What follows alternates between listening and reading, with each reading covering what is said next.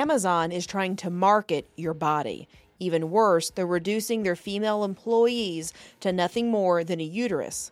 Offended yet? The new Amazon abortion tourism policy is whack on so many different levels. First, though, what does it entail?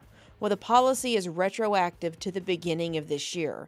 It will provide $4,000 annually for what is called non-life-threatening medical treatments.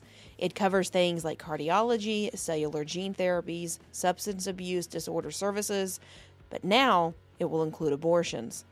Somehow, I'm not buying that cardiology is non-life-threatening, and I'm definitely not buying that it's of equal importance as an abortion, but I digress. Now back to Amazon. They don't care. They're a business. Everything is about the bottom line.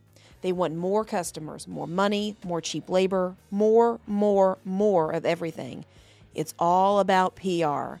The free press and advertisement they've already gotten out of this is insane, and it will only get bigger and louder. Don't think for a second Amazon gives a about women. Human beings are nothing but chattel to be driven into the ground for their profit. Think I'm being harsh? Just ask Ethera Hebb. She was a 34-year-old woman who worked at an Amazon warehouse in Edwardsville, Illinois. Think they cared about her safety? A lawsuit filed by the family of one of the 5 others killed that day says no. It alleges that the Amazon warehouse had major structural flaws. There was even a government engineer's report to back that claim up. The lawsuit goes on to say that Amazon also lacked, quote, appropriate shelters, FEMA-approved safe rooms, and best refuge areas.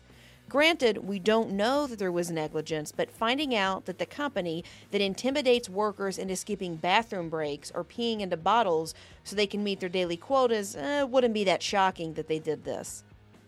That was my first soapbox. The next soapbox is about to get way more controversial, so buckle up, Buttercup. Raise your hand if you know a woman who would get pregnant just so she could get an all-expenses-paid vacation. Both my hands are raised. Think about it. You're going to have spare time afterwards, and if it's not a life, then you won't have any emotional baggage, so go hit all the tourist attractions. Women lie all the time about being pregnant just so they can con some idiot man out of money for their fictional abortion. If this is news to you, then you must not be paying any attention. And furthermore, what about responsible people who don't get knocked up? Why do we always reward the careless, the reckless, the irresponsible, the immature, the lazy? What about the broad who managed not to have an unwanted baby with some stranger? What about the right to privacy? Now all of a sudden we're fine with disclosing our abortions to our places of employment?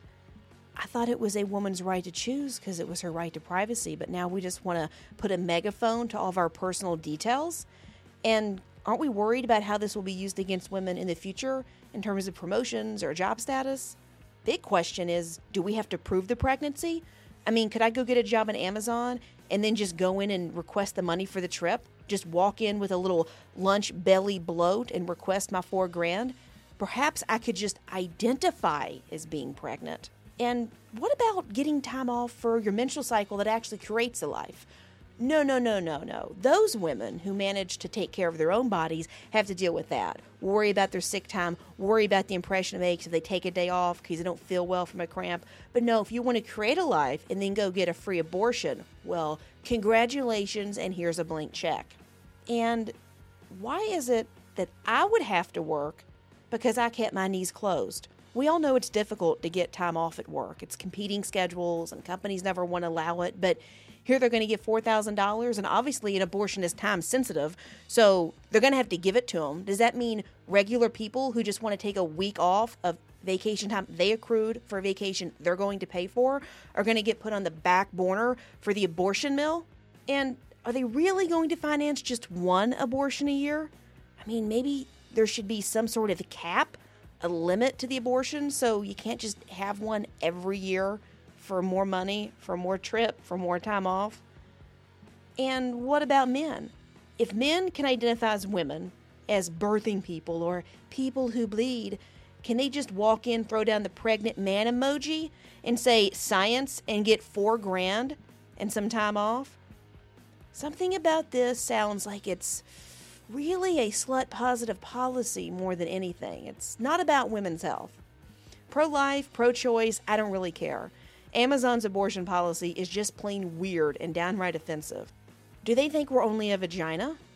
But then, what would I expect from a company whose founder is a bald, lizard-looking man who left his supportive wife for a Botox-packed hoe?